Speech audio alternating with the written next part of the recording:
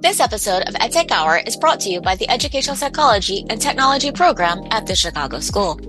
The Chicago School's mission is focused on integrating the values of education, innovation, service, and community. The Chicago School provides students innovative and practitioner-based learning experiences in which they're able to positively impact others around the world and address issues faced by underserved populations. Through collaboration with university administration, faculty, and students, the EdTech Hour is created in order to pursue our vision of innovation and global outreach. This podcast series includes thought leaders from around the world who discuss relevant issues centered not only on technology, but also the impact of technology on humanity. Speakers provide listeners with stories of how they have impacted learners, employees, and communities through their pursuit of understanding how individuals learn and use technology to improve performance. This show provides a global medium to share and promote various issues and developments in learning and how professionals are utilizing technology. By listening to the show, I hope that you're able to develop a unique insight into how you can incorporate similar topics and trends into your own professional settings. I look forward to learning more about our topic with you throughout this episode. Hello and welcome to the EdTech Hour podcast. My name is Nadia Iftikhar and I'm a doctoral student at the Chicago School of Professional Psychology. Today I'm here with Dr. Jessica Lester to discuss her experience with and knowledge of technology and qualitative research. Hi, Dr. Lester. How are you doing today? I'm doing great, Nadia. How about you? Doing well. Could you give us an overview of your background and research interests? Yeah, well, first, thanks so much for the invitation to share with you today. I'm looking forward to our conversation. I identify as a qualitative methodologist and a qualitative researcher, and I work as a professor of qualitative methodology at Indiana University in Bloomington, Indiana, where I teach and mentor graduate students in our methodology program, as well as students from across a range of disciplines on our campus, all of whom are interested in learning how to design and carry out qualitative research studies. So for me, I bring much of my academic training to that work, and I was primarily trained in cultural studies and research methodology, specifically qualitative research methodologies and methods. And much of my substantive work is very interdisciplinary in scope. Before all that training, I was a classroom teacher. I was working with both middle school children, elementary children, and then also eventually became a special education teacher. My methodological scholarship, actually, there's a few strands that reflect some of that early work, but much of that work is really focused on theorizing and developing language-based methodologies and methods like discourse analysis, conversation analysis. And I lean a lot into an area called ethnomethodology, which is an analytic approach to thinking about and examining how people make sense of themselves, as well as each other and their social worlds through their everyday actions.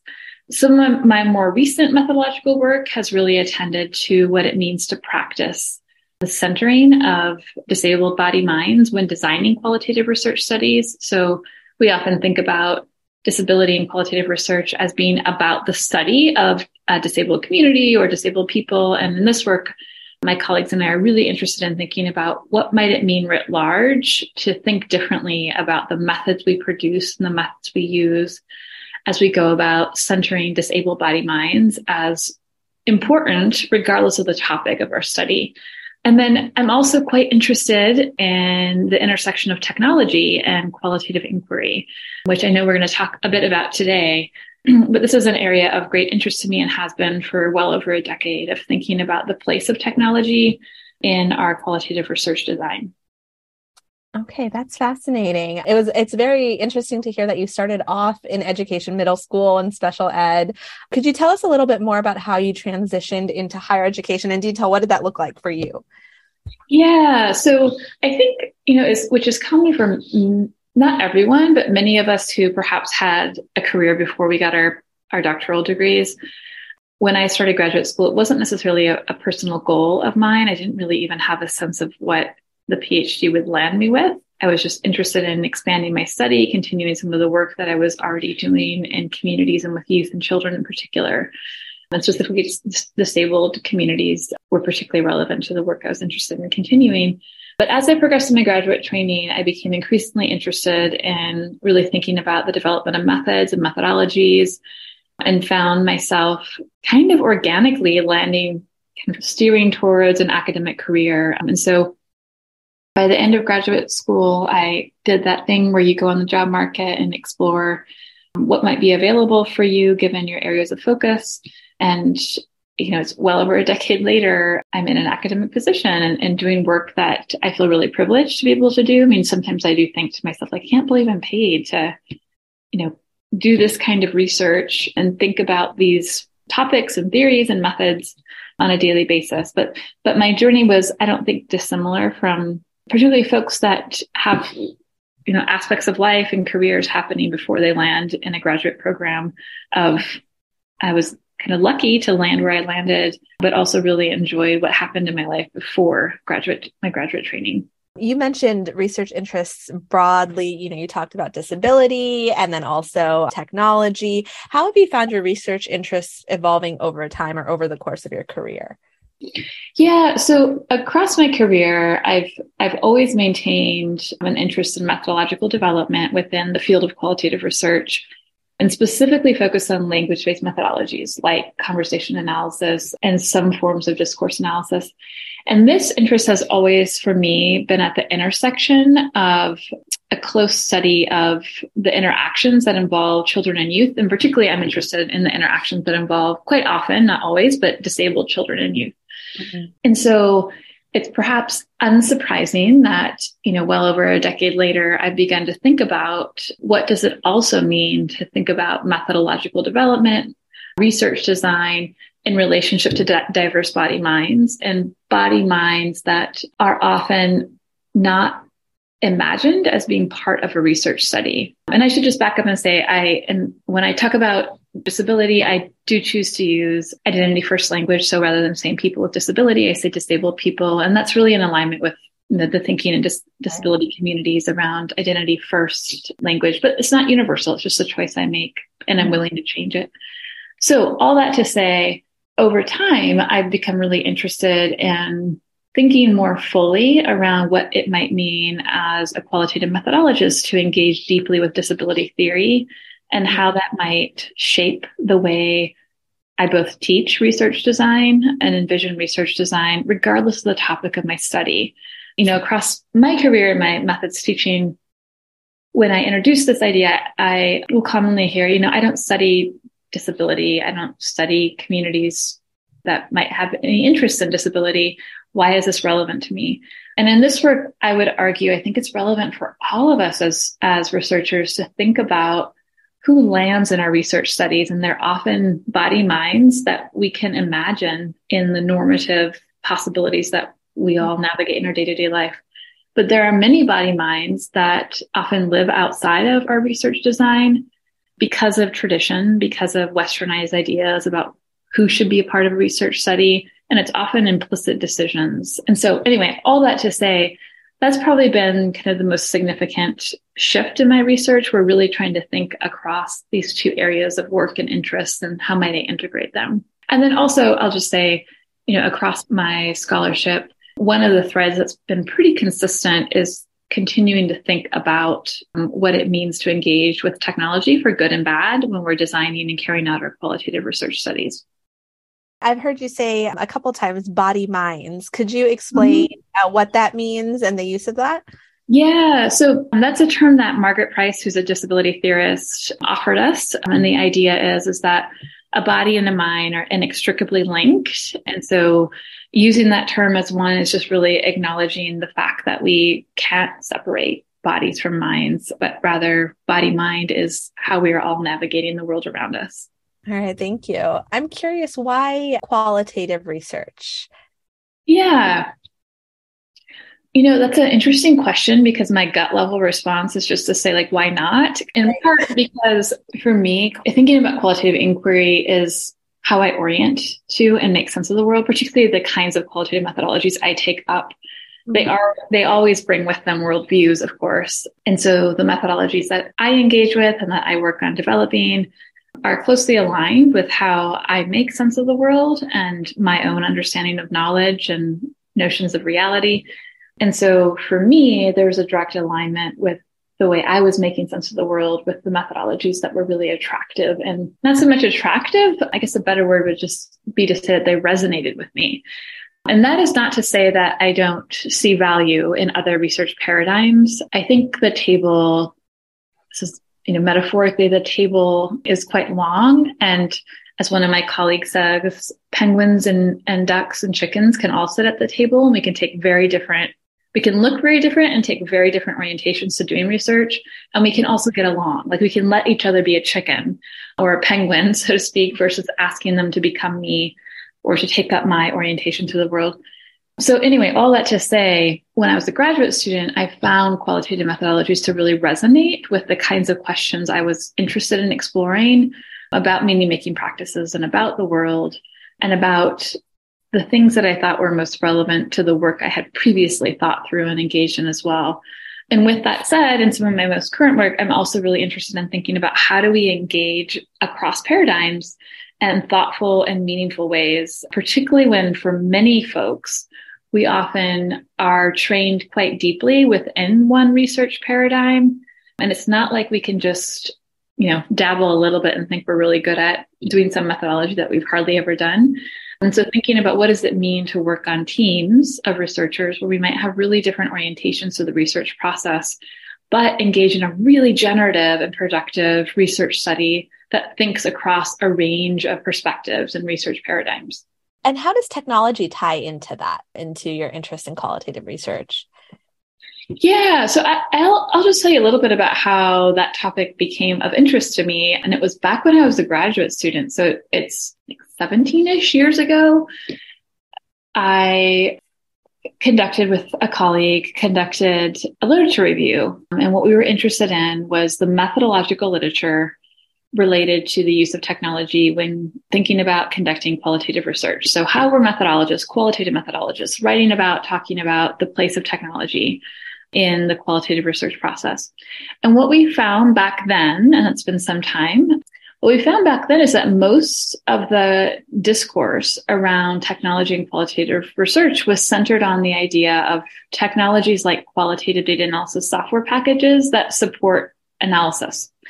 There was really little discussion around other digital tools or spaces that might be relevant across the research design.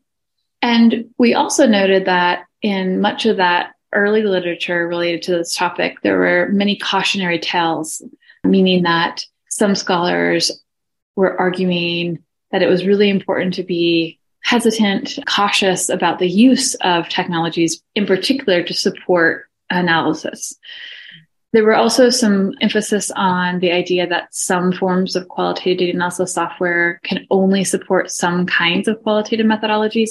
So those were kind of the broad contours of that early kind of journey into trying to make sense of what are the current discussions around technology and qualitative inquiry. So that inspired me, along with my colleague, Trina Paulus, to begin thinking about how we might envision what we felt like a lot of qualitative researchers were already doing, which was thinking about digital tools that span across the research process, from the early literature reviewing process to collection of data to, yes, analysis of data, but also representation of findings. And so we began writing around that. And as we did so, that understanding also became more expansive for us as we began to think about not just digital tools, but also digital spaces. As qualitative researchers, we now have a plethora of publicly available data. Sometimes it's not always publicly available, but this massive data where people are displaying in public ways the way they're making meaning of their lives, from TikTok to Instagram to Twitter. These virtual spaces are new spaces for us to think about as qualitative inquirers about what it means for our study of meaning-making practices, recognizing that, people aren't just using technologies now, they're living through them. Mm-hmm. And so currently, a lot of my work in this area is really thinking now about how we as qualitative researchers might produce a reflexive and meaningful digital research workflow from start to finish as we design our study and carry out our study. What are the ways that we might interface in generative forms with a range of digital tools and potentially within digital spaces, depending on the focus of our research? And really making that an intentional act, recognizing that there are always consequences with the engagement of technologies. Technology is not neutral. it is often exciting when a new technology comes out, but that doesn't mean that there's not potential implication for its use, particularly in connection to research, which involves, humans and the impacts on humans. So when thinking about a digital research workflow, we're really arguing that it's important to think through what those consequences might be at the level of ethics, at the level of your method. Might your method need to be remade and reconsidered? But also thinking through the human impacts of using particular technologies. Right. And you kind of touched on this already, but I think you mentioned 17 years of this interest. How have digital tools in your time transformed conventional qualitative practices? And how do you foresee that changing in the future? Yeah. It's interesting because as qualitative inquirers, we've always used tools of some kind. They haven't always been digital. Like if we think back to the early anthropological work and we look back at some of those early pictures of anthropologists in the 1920s and 30s, we see that they often had tools like a pencil in their hand and a piece of paper or a notebook. And we then see over time, qualitative inquirers began adopting other tools as, maybe working with sonographers or thinking about how they might record and potentially transcribe their data. And what we've seen in more recent years is this kind of burst of new technologies, some of which we have seen infiltrate how we think about how we do things like collect data, how we do things like transform our data into transcripts. But what's interesting is with the COVID pandemic, we saw a real surge of the methodological conversation about the tools that were available and about their implications, both the good and the bad. And we also saw a burst of new literature in this area. But I think what's really important to keep in mind is that the idea of using digital tools and working within digital spaces is not particularly new in the methodological literature. We have well over a decade of scholarship of folks from across a range of disciplines that have thought about things like what might it mean to conduct an ethnography in the context of the internet. You can think about folks like Hines or Kozinets, who offers netnography. So there are a range of methodological ideas that are there for us and that have been for a long time that we can turn to as we think about what might it even mean to digitize my methodological practice. We've also seen, of course, over the last couple of years, a continued development of qualitative data analysis software packages. We've not only seen those packages become more nuanced and offer a range of features that can support us when we analyze our data and engage with our data. We've also seen a proliferation of different options, from those options that might have a few features to those that have an overwhelming number of features. And we've also seen a lot of development in thinking about how technologies might support transcription in recent years with the rise of artificial intelligence. Folks are thinking about what does that mean ethically to store our data in the cloud? What does it mean to have AI as a core tool for transcription? How accurate is it? What languages are being privileged? Those are all questions that don't have easy answers, and there's no single answer, but that qualitative researchers are having to wrestle with. There, of course, in the future, because your question also spoke to what might be future developments.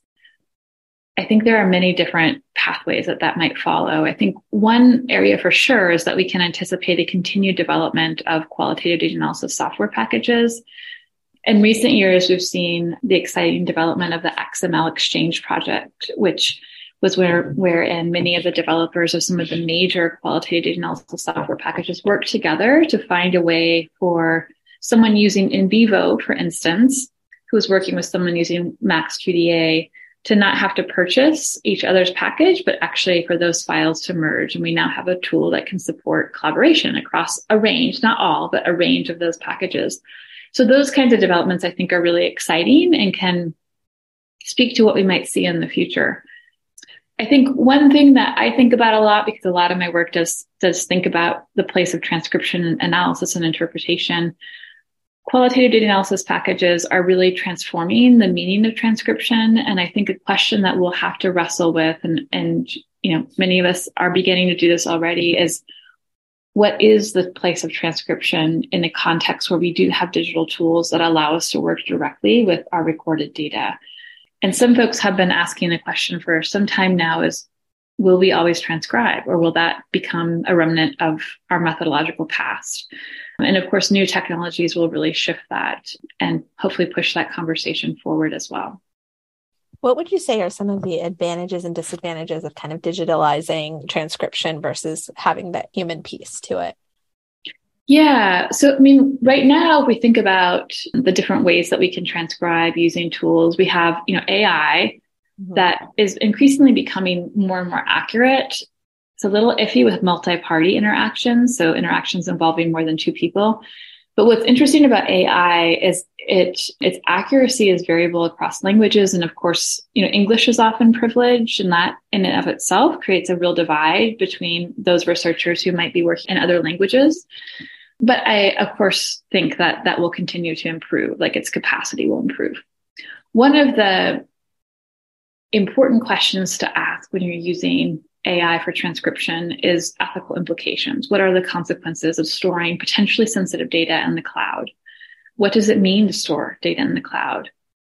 Can I assure that I know who all has access to my data in the cloud? Of course we can't. So, of course, there are some forms of data that we will likely never be able to store in the cloud, and nor should we, for a range of reasons. So those are, some of the pros and cons of AI. Another thing to keep in mind is, another mechanism for interfacing with digital tools for transcription is that we can manually transcribe. And there are a range of technologies that support that. They don't really make it faster, but they do make it more efficient without the time piece. So there's tools like IngScribe that allow you to have shortcuts for a range of things that you might be transcribing. You can also transcribe in the major QDOS packages like Atlas GI and Vivo. And there are tools like DOTE is a newer tool that's supportive of people that might be working with video data and want to transcribe interaction. All those tools are really wonderful for helping us stay close to our data. But what they also foreground is the idea that transcription is interpretive and it is part of our analysis process.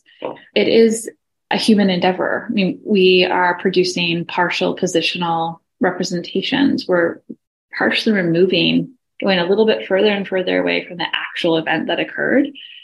And so we do have to ask ourselves, do we want to release all of that activity to the cloud? What happens to our interpretive understanding if that part of our analytic work is no longer central? I don't think there's a right or a wrong here. I think it's really something we have to think through methodologically as we progress in having access to new forms of technologies to support our transcription work. I'm going to shift a little bit to talking about virtual spaces. Could you define virtual spaces? What are we looking at as far as 2023? What do virtual spaces look like? And what's their impact on modern qualitative research at this point? Yeah, when we think about virtual spaces, we think about places where we might be collecting data. Like, for instance, when the COVID pandemic unfolded, we know that the majority, if not all, qualitative researchers became under a mandate that they had to move their research, their in-person research, to virtual spaces. So they might have conducted interviews in Zoom or Skype or other video app platforms. So virtual spaces can be spaces where we collect our data.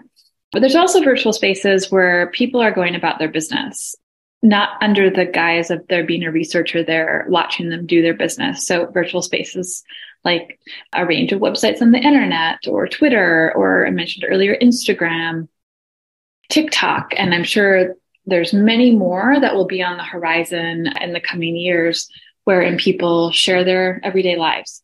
And so those virtual spaces for qualitative researchers are really creating new ways that we can think about data collection, as well as new sites of research. They can be an actual space that we go to research what's happening there, and or a primary place that we collect our data. And I'm curious, is there a particular study in your experience that you found insightful and that demonstrated the importance of technology, virtual spaces, and such in qualitative research specifically? Yeah, there are, particularly post-pandemic, there are a plethora of studies that we can turn to, as well as a plethora of kind of methodological guidance.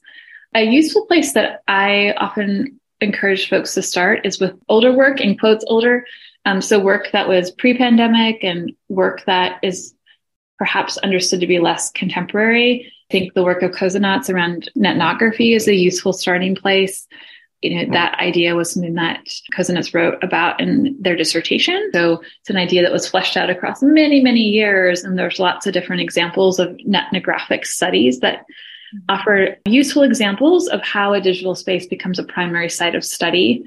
And then more contemporary examples that highlight not only really provocative contemporary understandings of the social world in these newer evolving digital spaces like TikTok or Instagram, but also illustrate some of the ethical dilemmas that people face when they're engaged in those kinds of spaces, are those studies that focus on Instagram. So there's a scholar, Keiko McCulloch, who studied Instagram spaces, specifically looking at the construction of gender with a popular public site. They're called the Dolan Twins.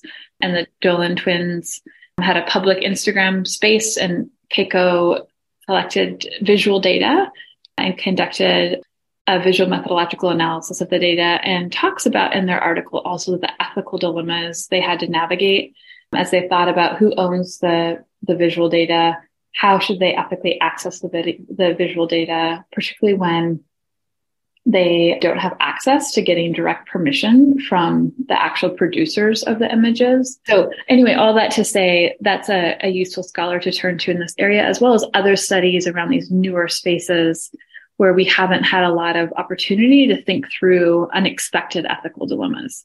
Right. You've mentioned ethics quite a few times. I feel like with things that are changing so quickly, it's something that's very important to keep in mind. As far as ethics and digital tools and qualitative research, what are some important things that new researchers, people who are just starting this endeavor in their careers, what are some things for them to keep in mind? I think a core thing to keep in mind is that the ethical landscape is really gray, so to speak, that there's not a binary for us to turn to. And so what that means is we have to commit to engaging in recursive reflexivity of continuing to ask ourselves important ethical questions around the work we're doing and the potential consequences to both people, the methods that we're using, and also to our design in and of itself, our research design. So, one of the early discussions around digital tools and qualitative research in particular, as well as the digital spaces, was around, what counts as public versus private. And we've seen a lot more recent writing that has argued that presumed binary of public data versus private data is perhaps not as neat and tidy as we ever thought it was. And so it's not enough to say, what is this public data or is this private data? That we have to think also about, well, it might be classified as public data. Are there ways that we can make sense of how the people who are participating in the site orient to this data? They don't view it as data. They view it as the way they're making meaning of the world. So there has been some research that's actually looked at that and has illustrated how, in fact, there are times where, yes, people are very aware that they might be doing something in a public space, and other times don't orient to the digital space as a public space, but see it as private. And perhaps, if we're asked, would decline to have their public data be part of a study. So those are all really layered and complicated considerations that we have to think through. Should we get consent? How do we get consent? What does it mean when you're working in a digital space where there is no possibility of consent, where people are using anonymous names? So all of those kinds of questions really relate to the context that you're engaged in, but they are questions we have to ask because there will be consequences. Just like there are in in-person research sites, there are consequences to how we go about collecting our data. Right. You also mentioned certain shifts that took place before and after the pandemic. And I'm curious to hear what you feel are the most notable shifts if we're comparing qualitative research in 2019 versus how it is today as influenced by the pandemic. Yeah, one of the most striking shifts for me was that because of the mandate where everyone had to move things online, what we saw a real burst of was the immediate shift of thinking about what are the implications to conducting interviews and focus groups in online spaces with a range of populations. What does it mean if you're even making like a virtual observation? How do you navigate spaces where it's virtual and someone that's not part of your study, but is part of your participant's household somehow is on the screen and participates. So the big shift is that there are more of us doing that kind of work than ever before. And so that pushed that methodological conversation to the forefront, which is why we've seen this huge spike in the published literature of folks talking about the ethical implications and the challenges of collecting data in these virtual spaces and really redesigning studies. Another thing that I think importantly happened was that there was an opportunity for the methodological community to turn back to all of these resources that existed pre-pandemic for us around what it means to conduct qualitative research in a digital space or with digital tools. And so a lot of crowdsourcing happened really early on where people said, look, this is not really a new concern. And we have all of these resources that we can turn towards and turn back to some of the early writing and contemporary writing that was already there to support us in thinking about this. I'm curious, in your words, what is the most important take-home point for people who are new to technology and qualitative research?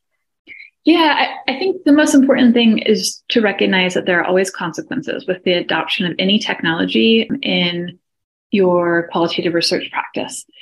And so what that means is, given there are consequences, we want to remain reflexive and recognize that we want to make sense of what potential consequences there might be before we conduct our study, but also recognize there are unforeseen consequences that might surprise us as we carry out our study. So that's that, reminder to be recursively reflexive, that we're continuing to engage in really thinking through consequences and being open to our participants, also highlighting those for us as well. Are there any resources that you would recommend for someone who's new to the topic, kind of where a starting point?